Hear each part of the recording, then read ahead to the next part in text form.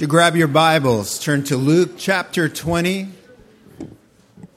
for this morning's Bible study. Luke 20, as we proceed through Luke's Gospel, verse by verse, chapter by chapter, as do most Calvary chapels, we always pick up at the verse we left off. So you always know where we're going to be on most Sundays. And while you're doing that, I'll ask the Lord for His grace. Now, Father, as Jesus taught us, we can do nothing without Jesus' help. Apart from me, you can do nothing, Jesus told His disciples. And so, Lord, we gather that includes spiritual matters, like hearing your voice, accepting your word, and putting it into practice. So we pray, Father, for all the areas that concern us this morning, and now your living word.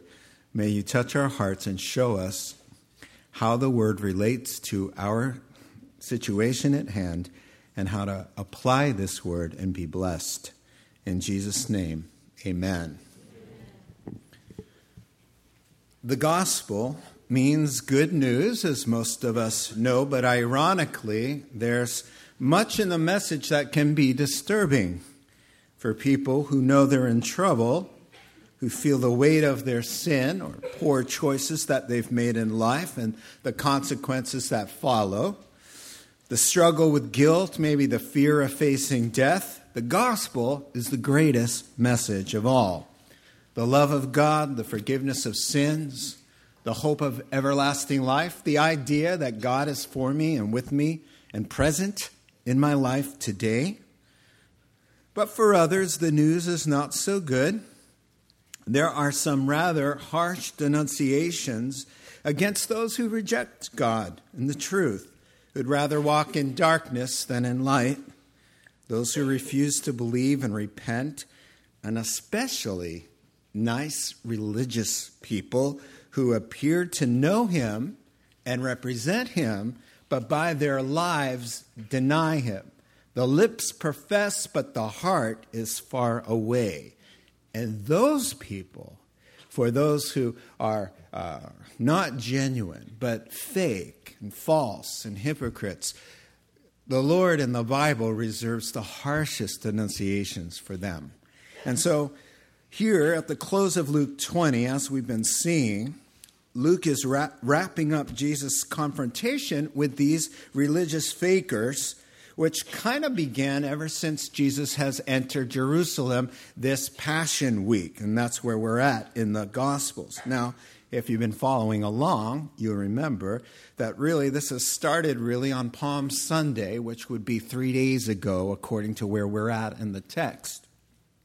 The leaders criticized the praise at Palm Sunday's triumphal entry. They're singing about the Messiah. They want that stopped. Jesus kicks the money changers and the merchandisers out of the temple as soon as he gets into town. Now he's at the temple every day and he's in battle with these leaders. He's telling parables that expose them and paint them in terrible light and talk about their doom. And this gets them furious and they plot to kill the Lord.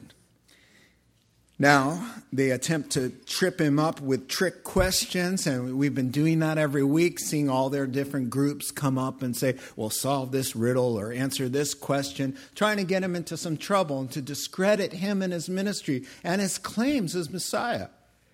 But he always answers well. Even there, they say, Teacher, thou hast answered well. You see, and now he silenced them. This is where we're at here in Luke 20. And so now they have been, as the scriptures say, muzzled. He has silenced his opponents. They're the temple courts. It's Tuesday, maybe sunset. Wednesday's going to be a free day. The only thing left coming up is Jesus' conversation with the disciples about the end times and how the temple will be destroyed and the prophecy of the end of the world. That's the only conversation that separates us from the Last Supper. So we're there. And these verses that we're going to look at today are wrapping up Jesus' confrontation there publicly. Publicly, Passion Week is coming to a close today. And Jesus will have the last word, and their mouths are silenced. And that's very fitting to wrap up Passion Week publicly, because Paul the Apostle says, on that great day, when the Lord appears in great glory, it says, quote, every mouth will be shut.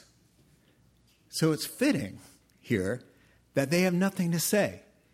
Quote, and from this point on, they dared not ask him any further questions. And so, on that great day when every eye will see him, there will be nothing to say, and the silence of the unbeliever in that moment will give glory to God, just as it did in the temple courts. So this morning here in Luke 20, Jesus' last words about these bad boys are going to be directed not to the bad boys. He's done with the bad boys. He turns to his disciples and talks about the bad boys as if to warn them.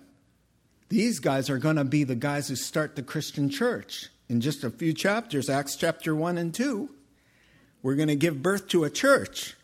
And so he looks at his disciples and say, about these bad boys, make sure that some of these attitudes are never to be named among you. You see? And then in walks a widow while he's denouncing them to his disciples. A widow walks in. There's a chapter break, which isn't in the original manuscripts chapter breaks. They came in the 13th century. So we're going to go into a little bit, 4 verses into the next chapter, and see this widow walk by while he's teaching them. And he's going to now contrast the bad boys with the real deal. And she's going to put in her 2 pennies in the tithe box, and he's going to ring the bell. And he's going to teach us about what to avoid and what to emulate. All right? So those are the kind of the 2 ways we're going to look at it. Let's read the text starting at 45. While all the people were listening, Jesus said to his disciples, so he has their attention, to the disciples, beware of the teachers of the law. They like to walk around in flowing robes. They love to be greeted with respect in the marketplaces and have the most important seats in the synagogues and the places of honor at banquets. They devour widows' houses and for a show make lengthy prayers. These men will be punished most severely. Chapter 21, verse 1. As Jesus looked up, see, there's a connection there. He saw the rich putting in their gifts into the temple treasury. He also saw a poor widow put in 2 very small copper coins. Truly, I tell you, he said, this poor widow has put in more than all the others. All these people gave their gifts out of their wealth, but she, out of her poverty, put in all she had to live on. And so there we conclude for our morning's reflection. And as I said, we're going to look at this teaching in basically 2 ways. What we could learn from and to avoid, because somebody has so rightly said that in every human heart, including Christians, lives a little puny Pharisee. And the only way that that Pharisee doesn't express himself in the Christian heart is through the power of the indwelling of the Holy Spirit. Amen? And so what to avoid isn't just about Pharisees, it's about us and listening to what Jesus is denouncing. Because whatever Jesus is denouncing, I don't want to be named in my own life, because it can't be good if it makes God upset. And secondly, of course, what to emulate or to imitate, to prize with this woman, this little old nobody who managed to get into the Word of God forever with 2 little pennies. So that in itself says, whoa, something's going on here. If you can make it into the eternal Word of God with 2 little pennies, what could be done with more? Wow, it's just amazing. Number 1 then, all right? Behavior to avoid. So, during this verbal spanking here, 45 and 46, while Jesus has everyone's attention, it says Jesus turns his attention to his own disciples and uses the word beware. Now, for me, First point, the Lord sounds the alarm to his disciples. Proseko in the Greek, it means to be on a state of alert, to give focused, vigilant attention so that you are not deceived. So he says to his disciples about the Pharisees' bad behavior, you beware. Because some of this behavior is subtle. Some of this behavior flies under the radar. You could be doing this and not even know you're doing it. So he says, beware. Live with intentionality. Monitor what's going on in your brain and in your heart. The Bible says, above all things, guard your heart, for it's the wellspring of life. So Jesus is saying, be on guard. Pay attention to what's going on between your two ears, because wrong thinking is going to bring wrong behavior. Now, beware, he says, there's something appealing about greed, the praise of men, to be seen as better than others. There's something attractive to the fallen human heart. The human condition is open to being elevated above you, to look down my nose at you. That's a natural inclination of a daughter of Eve and a son of Adam, unregenerated, you see. So he says, you better watch out. Now, sure, we roll our eyes. Hollywood mega stars with mega money. We roll our eyes with disdain when they waltz into the courtroom on DUI number 3. We roll our eyes. The paparazzi's there, the oohs and the ahs when they move about. They're escorted by bodyguards with sunglasses out to their stretch limo, and they retreat up onto a high hilltop overlooking the Pacific Ocean, far behind the iron gates a mile high. We roll our eyes, but if we're honest, there's a little twinge of envy, a little tad of jealousy. I wonder what life must be like for them to live that way.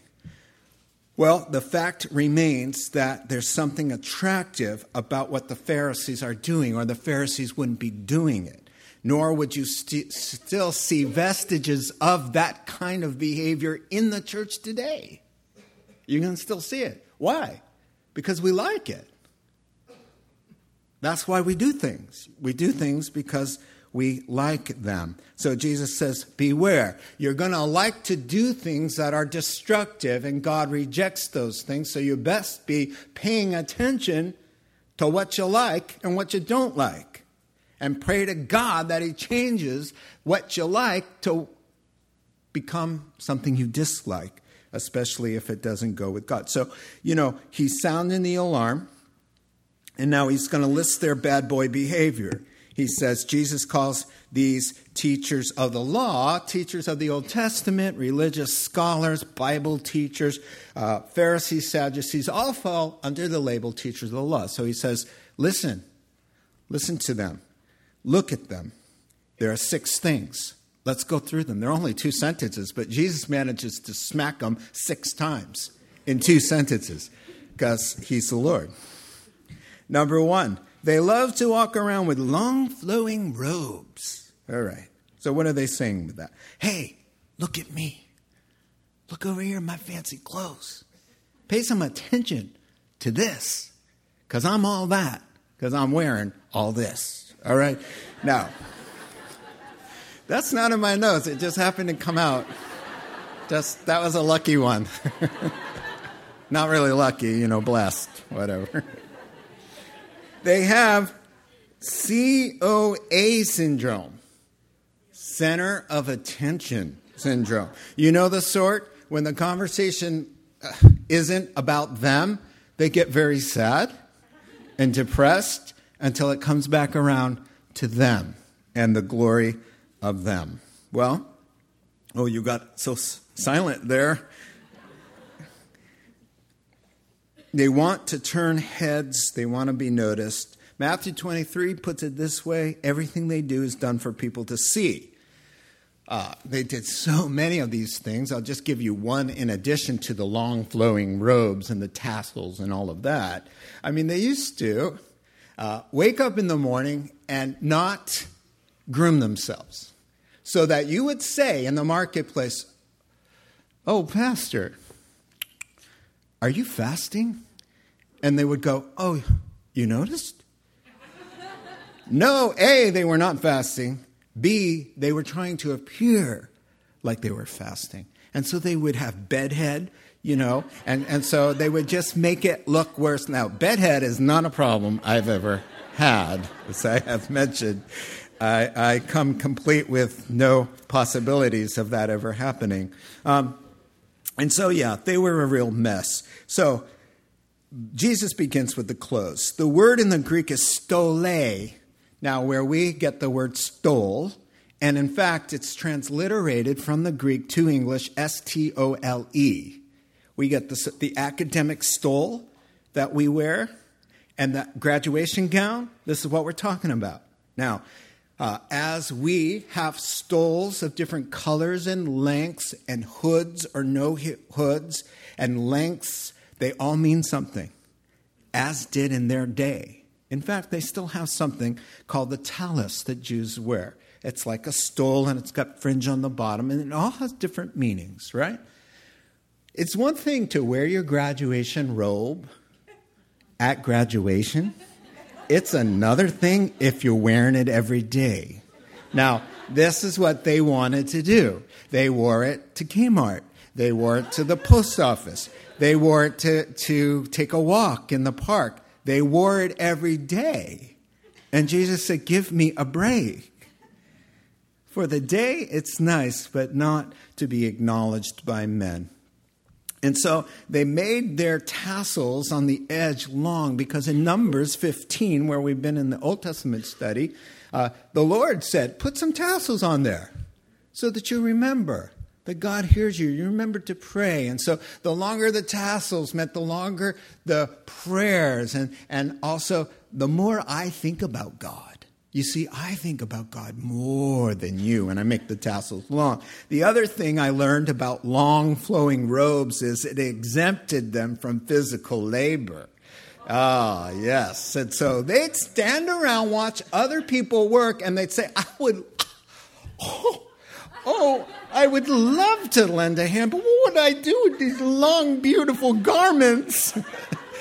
And so Leon Morris, commentator, said long robes were signs of distinction, of gentlemen of leisure.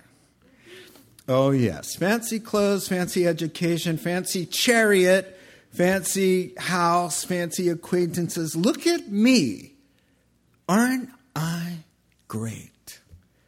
Jesus said, watch out for that. Watch out for that. Second thing, he says, they love to be greeted with respect in the marketplace. So, rabbi meant my great one. So they loved to hear that. And they had lots of other titles. Like today, the most reverend, honorable bishop of His Holiness, whatever. They had their own things, right? And they went shopping to the mall, not looking for a bargain, but looking for somebody to praise them. And the more people gathered, the better, the louder. Rabbi, most honorable teacher, esteemed rabbi. Oh, yes, you were feeding the beast within them. And they loved it. Their heads would get so big, the Macy's Thanksgiving Day Parade floats.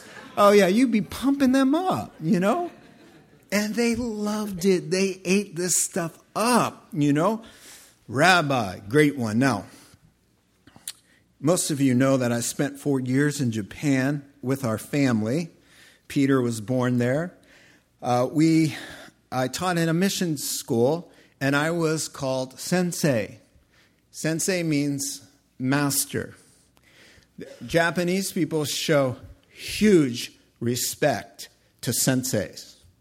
When you walk into the classroom, everybody stands until you seat them. They make way for you in the hallway. You get special treatment everywhere when you're a sensei. In fact, you do not call yourself a sensei, when someone asks you what you do, there's a humble term for the word sensei, which is kyoshi. Now, I've told this story before, but it's funny. I'm going to tell it again. So I'm driving on the wrong side of the road, first of all, because it's the right side of the road. And I got stopped.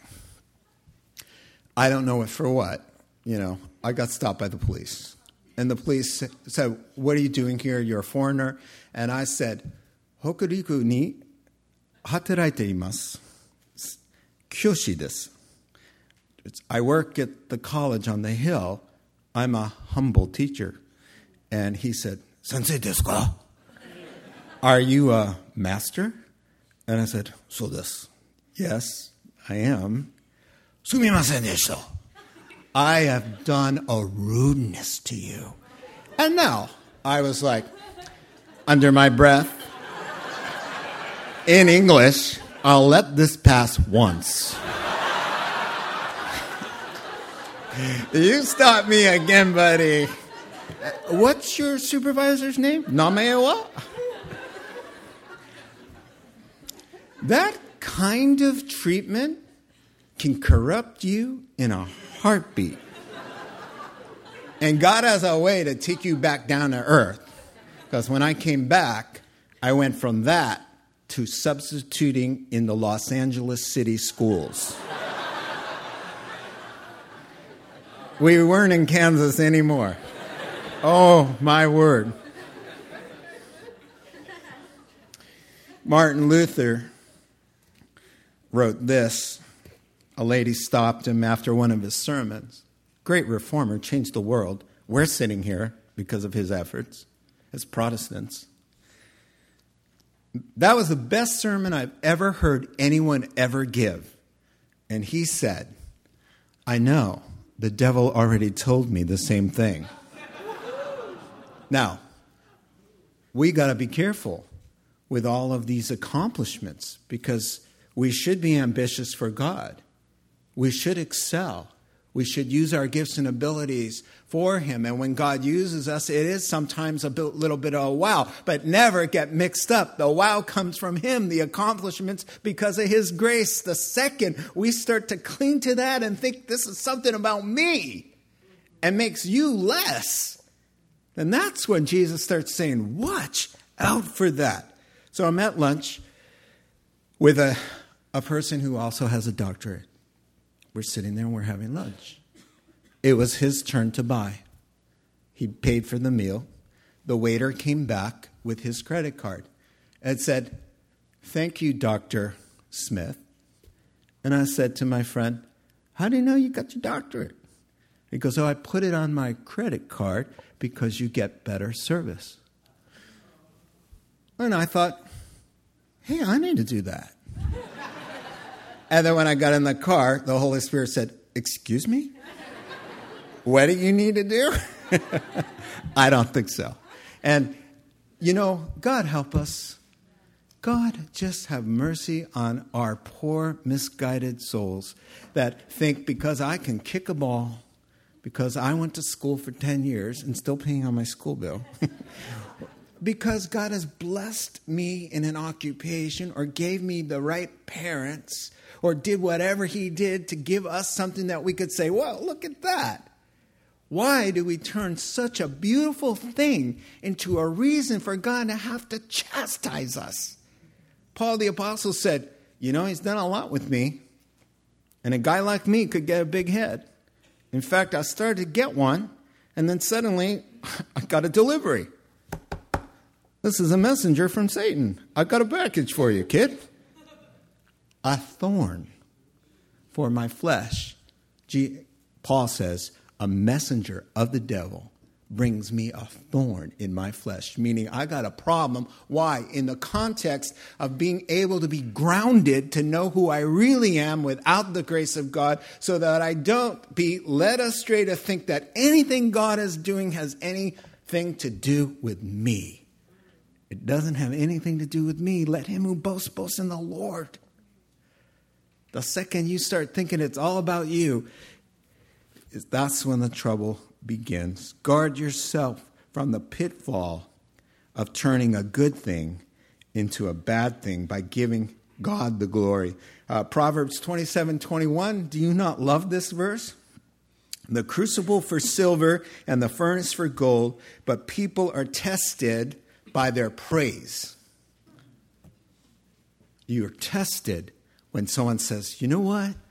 No one ever does it like you. No one can do this thing. This is your thing. Man, look at you. You're tested, the Bible says. You're tested. What do you do in your heart right there? And I'll tell you what I do every time I get a little tempted to think, oh, wow, ooh. Whenever I get tempted like that, I have a picture in my head. Now, last night, my sister turned 50. We went to her birthday party. For some odd reason, they were playing all disco tunes, loud. Unfortunately, I knew every last word. And then I saw a little bit of this happening. You know, I wasn't even thinking, and it's just the part we were moving and grooving to the. Okay, never mind. All I have to do when I'm tempted to get a little puffed up is picture. I have a picture in my head that I often go to of me, drunk, 19 years old, high, immoral, rude, blasphemous, dropping profane language. That's what I can be without God. That's who I am. That's who I am. That's what I bring to the table. What I brought to God was that. Everything good from that point on, He brought to the table is a fruit of His doing. It's a trophy of what God could do with a disco king. Please, next time you think you're all that, just turn on the Bee Gees. And remember, 3, they love the most, we've got to move faster. They love the most important seats in the synagogue. Translated today, they love being on the platform at church. Now, the synagogues were much like our churches today. The president of the synagogue would sit on the platform facing the congregation. Any attendance would also. In many churches, it looks just like a synagogue setup. Calvary Chapels, we don't like to sit on the platform. It's just one less thing. And so in Romania, they have built platforms to the sky. They're so big and they're so uncomfortable. The service starts with the pastors in suits, and I had to walk out behind them. The music starts, the crowd stands, and the pastors come in, and you walk up the stairs, a flight of stairs, and there you are, facing the entire congregation. 500 people staring at you, sitting there and watching your every move. They loved it. The bad boys. They lived for that. They always, every Sunday, can I be on the platform? Just while people looking at me and acknowledging me. Special seating, preferred seating, VIP parking, VIP lounges, platinum service, hotels with floors. The elevator won't even go up unless you have the special card. Businesses capitalize on this fallen condition of the human soul to feel like there's just something different about me. I'm a little bit higher than the rest of you. Now, flying to Romania, we got bumped up to first class. Now, I've never been in first class. That should surprise most of you. Wow. What a difference. It was like being in one of those massage chairs that kick back to a bed. I had a flat screen TV. The guy I was with, he flew over 100,000 miles as a missionary. And so they just bumped us up. And he said yes. And we did. They wait on you hand and foot. It was unbelievable. And then I got up, and I'm walking around because it's a long flight. And I peeked out the curtain to the rest of the commoners. And they're all scrunched up like this. And I thought, this is nice. And then Steve told me, this seat goes for $5,000. Well, no wonder when people were passing, they were checking us out and looking at us as they passed by our section to the back of the plane. Jesus says, watch out. The church has nothing to do with the world. It's just the opposite. You take the bottom to be on the top. Don't get enamored. And if I bump you up, I bump you up. Enjoy it one time and let it go. Hold on loosely to these kinds of perks. And then he says, watch out. They love the places of honor at banquets. Oh, they want to be at that bridal table. It's okay to be at the table next to the bride and groom because that's where we put you. But that's what they want every single time. We want to be seen there. Look at me. And the Lord says, take the lower seat so that when they come in and they say, hey, could you, if you're in the high seat, you might have to get up and move and be embarrassed in front of people. Take the lower seat, and then you'll only find that the only way to go is up, and you'll be blessed and honored. It's really hard to not want people to think more highly of you than they ought. My son, Zachary, when he was 12, said to me, Dad, in the congregation on Sunday morning, I'm not hiding from you, but I am looking to sit out of your view because I'm finding that I'm raising my hands so that you and Mom will see me. So I'm not hiding from you, but I need to be free to worship so that I don't have in the back of my mind, is my dad impressed with me? I had a friend at Bible college who was very demonstrative in worship, very hands and everything. And I noticed that he wasn't after a while anymore. Very still. You didn't even notice him there. I said, what's going on with you? Are you depressed or what's going on? And he said, the Lord dealt with me about something. He said, I was very demonstrative, but I was also hoping that other people saw that and thought more highly of me as a result. Look at him. He's spiritual. He said, so it's ruined it for me, so I'll just stand in the back and worship the Lord. If I know that nobody's watching me, then I'm free. You see, it's in all of our hearts. Let's look at this last two inverted. He says, for a show they like long prayers. So they prayed, Jewish prayer time was 9 a.m., 12 noon, and 3. And whenever that hour struck, wherever you were supposed to pause for a moment and pray, if you were a Pharisee. As most of you know, the Pharisees would find a place in town right around 8:59. All right? And they would make sure that they would be there. And then 9 o'clock strikes and they bow their head in the middle of traffic for a long time.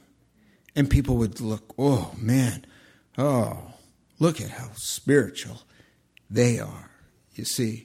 Now, I love this about long prayers. G. Campbell Morgan rightly said that when a man is away from his wife and the journey is short, the letters are short. But the farther he is from his wife, the longer the letters become. Morgan said that some people must be a long way from God because their prayers are so long. Now, in corporate praying, prayers are not to be long.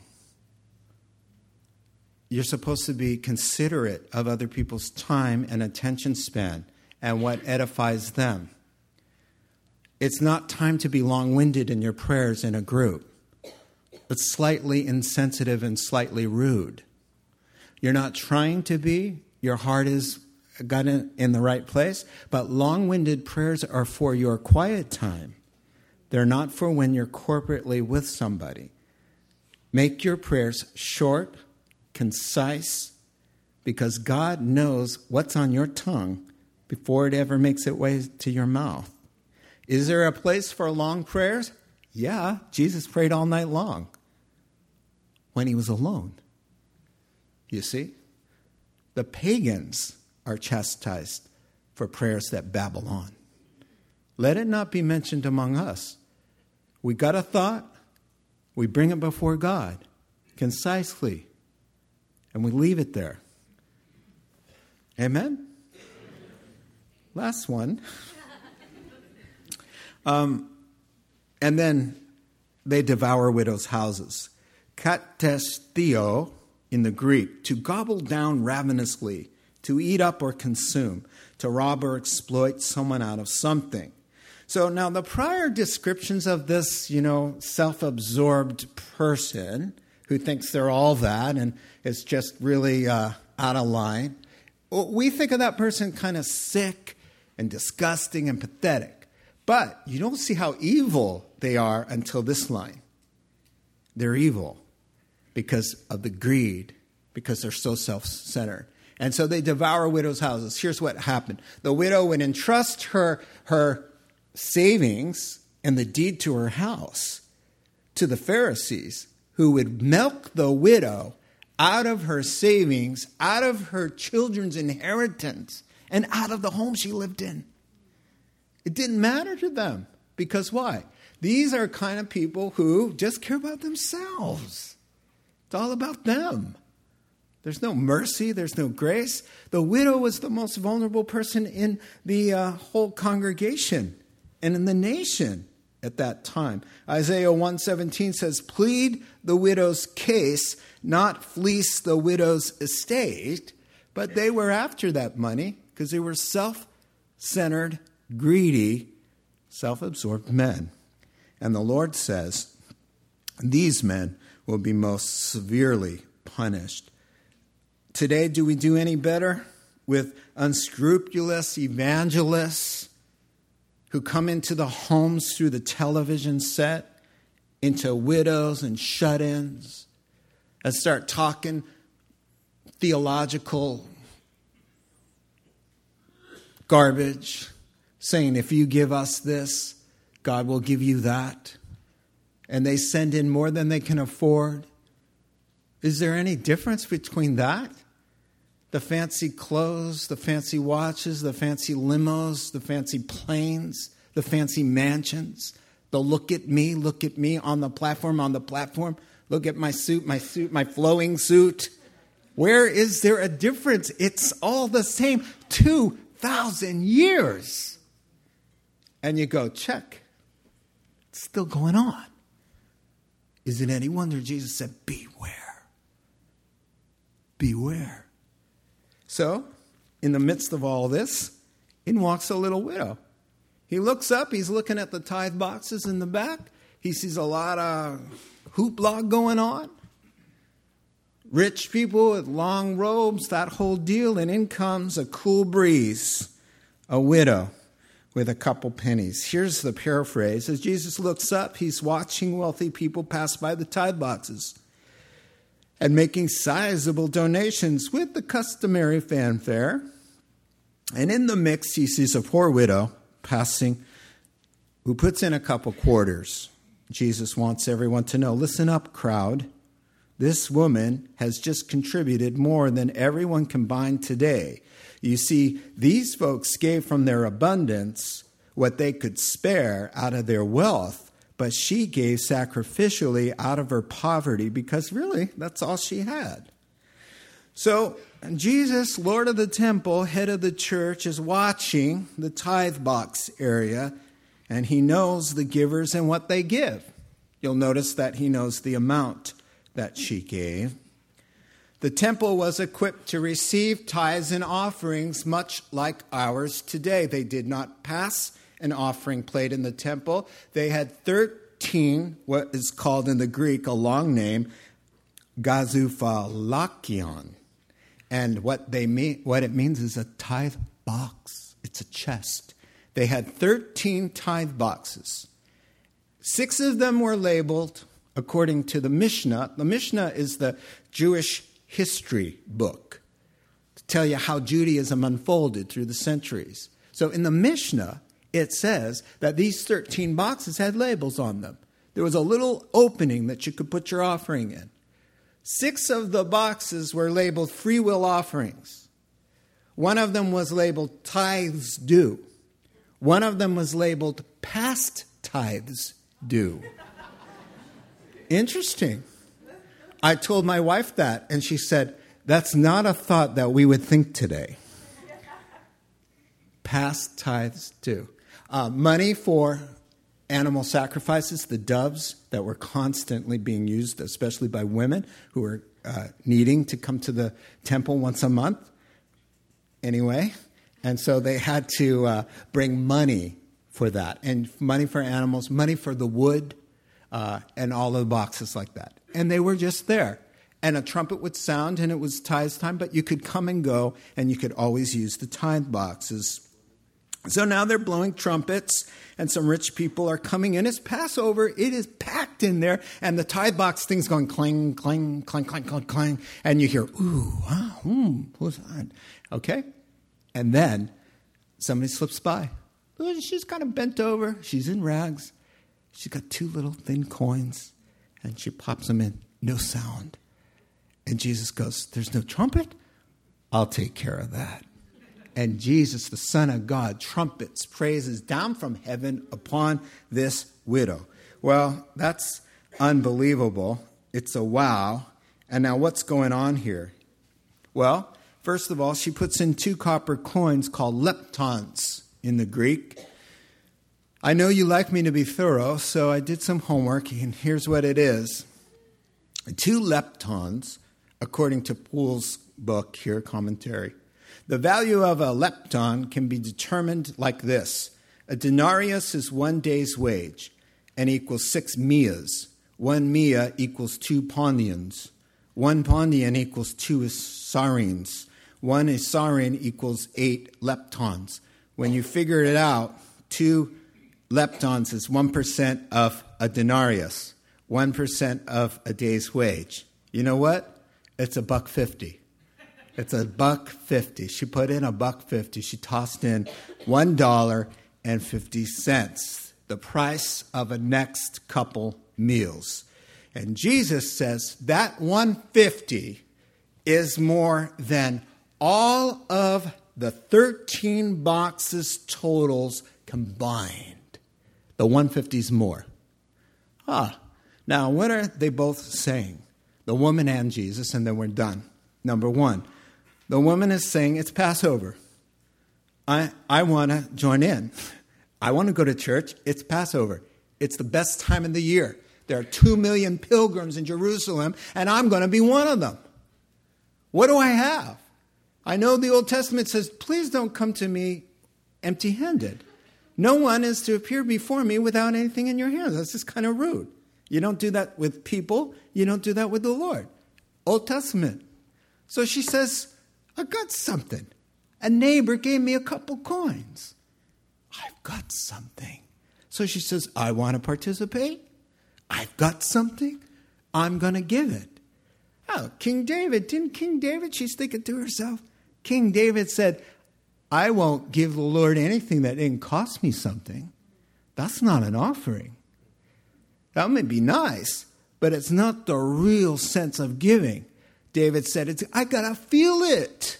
I got to feel a little pinch to think, oh, this is biblical now. So she says, I want to be in compliance with the Old Testament. I want to be a part of God's people. I want to worship. I have something to give. Someone gave me a couple coins. You know what? Not one of them for God and one for me. She just gets crazy. She gets crazy. She's thinking, faith. If I put these in here, the same God that enabled me to have the 2 coins, he'll take care of me. So she puts them in there. And Jesus says, wow. 2 Corinthians 8:12 says, if the willingness is there, the gift is acceptable, according to what one has, not according to what one does not have. So, in other words, God looks at her and says, I'm not judging you by what you don't have. I'm judging you by what you do have and how you're using what I did give you. And now this is just amazing. Now, what is Jesus saying? Jesus is saying Christian achievement is relative. The outward comparisons are inaccurate and tell you very little. Now, here's what I'm saying.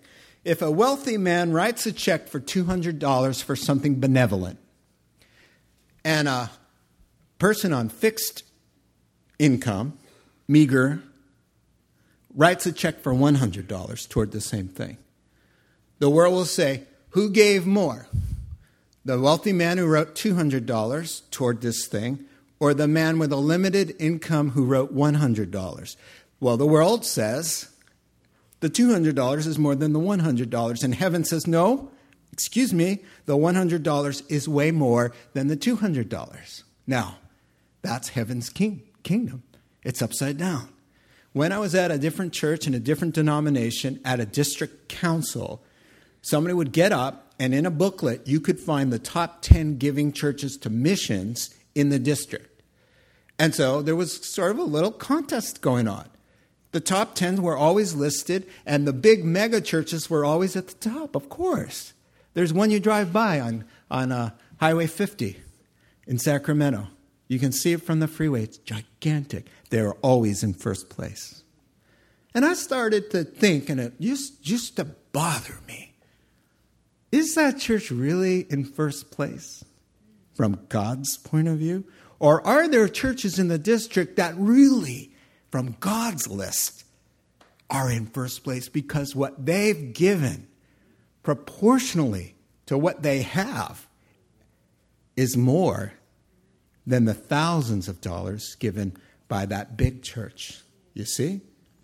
What Jesus is saying, my friend, is he's saying God has leveled the playing field for all Christians, whether you are poor or rich, whether your personality is weak or strong, whether you have a lot of gifts and abilities or whether you don't. The playing field is leveled because God will judge you according to what you had and how you used it. And the issue is your heart, not the number. So, on that day, when you see a poor man from Botswana who had nothing but bare feet and very little in his life, but was faithful, standing above Billy Graham, more rewarded than Billy Graham, is possible because God is judging Billy Graham by Billy Graham's thing, and this man who had nothing by his thing. That way you can't just say, well, I got 2 pennies. What does that mean? It puts you right up with Billy Graham because you gave what you had. You were faithful with what God gave you.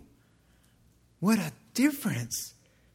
Suddenly, the shy man who's giving his testimony is of greater value in some sense than the silver-tongued evangelism whose gifting and calling makes it very easy to do this.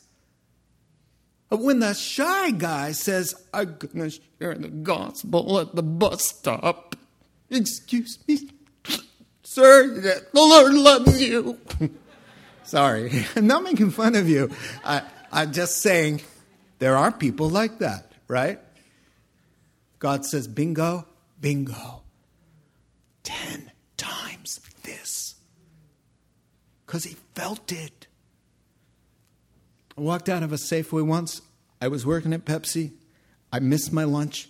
I didn't have breakfast. I was doing labor. I was starving. 3 o'clock in the afternoon. I had 5 minutes, a little window. I ran into Safeway on Mission Street, San Francisco. I get this honking sandwich, turkey and Swiss.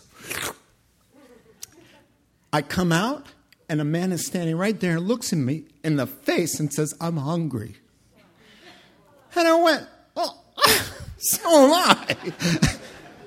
And I gave it to him. I like to do that. That's one of my things. I like to do that. I walked away. I didn't have time to go back in. I realized I don't have time. I'm now going to have to wait all the way to dinner time and be so hungry. And I felt like the Lord said, that's giving. You felt it. It's not the same when I buy 2 sandwiches, one for me and one for him. It's nice. Not the same. Not the same when I say, you know what, buddy? I'm going to split this sandwich. Good. Nice. Not the same. as I'm going to go without something because I'm giving, and it's going to pinch me a little. Heaven goes, woo, you got it. Now we're talking biblical giving. Now, he doesn't diss all the other efforts. He didn't say the rich, some of those rich, they were doing it nobly. He's not dissing them. He's just saying, let me just tell you something valuable and wonderful and beautiful that puts us all on the same playing field. 2 pennies put her in the major leagues. What about my 2 cents? What about yours? Let's pray.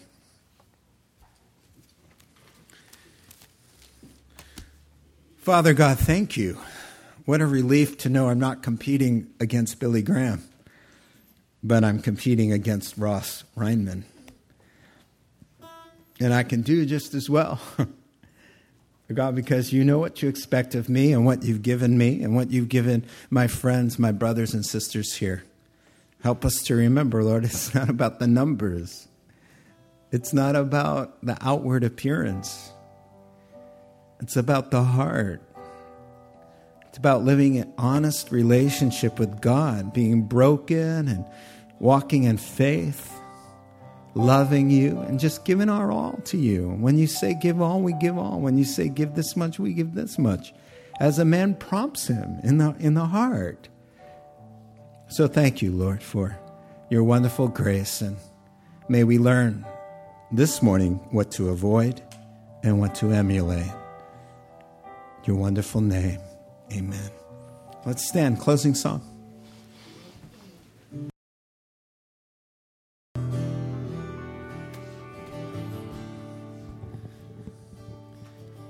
Doing the study was very uncomfortable because I saw a lot of those bad boy characteristics in my own life struggling. The only one who can save me and you from any of that is the Lord. So if you don't know the Lord and you're like, oh man, I got a lot of that ugliness in me, there's no way you'll ever change on your own. You need God's help. The Father sent the Son to die for all of that stuff. And then when you believe in Him, I'm talking to the non-Christian here today, Christ will come into your heart and make you new and give you power over that stuff. But you're going to be helpless until you acknowledge that. So we're going to bow our heads and close our eyes. We always like to give people who are seeking the Lord an opportunity to find Him. I mean, that's kind of the whole deal. So if you want to go to heaven and not go to hell, you want to know Christ's love and not be excluded from it, it's as simple as just a prayer of faith. So nobody's looking around. If you're here and you've never asked Christ into your life, He is not your Savior, and you want to become a Christian, then you just slip your hand up, say, include me in the closing prayer. I'd like to give my life to Christ. You just raise your hand nice and high, and we'll all say the sinner's prayer, get your Bible, kind of come around you, support you, and help you start your Christian journey. Anybody with us this morning that needs the Lord, you can just raise your hand nice and high. Amen. We've got one hand. Somebody else like to join our brother who's responding to the Lord? And yet another one there. Somebody else like to give their heart over. And all right. So let's pray this prayer. Believe in your heart. The Lord says, if you call on me in faith, you believe in your heart, you will be saved. So repeat after me. Heavenly Father, today I give you my life. I'm a sinner. I've been running from you. I'm rebellious. Wash me clean. Make me a new person. Fill me with your Spirit. Let me experience your love. I walk with you all the days of my life. In Jesus' name, amen. And now, Father, as we close this service, we pray that you would bless us with your love, your peace. Protect us, Lord. Fill our homes with your grace, your love, your mercy. May we be kind-hearted toward one another. May we let grievances go today. May we just cut people slack today and just say nice things today and pray for people today and close our mouths more often today, just in the awe that someone like us could know someone like you and end up in a place somewhere like heaven. May we just live as a response to the love and the goodness and mercy we've been shown. In Christ's name, amen. God bless you. We'll see you Wednesday.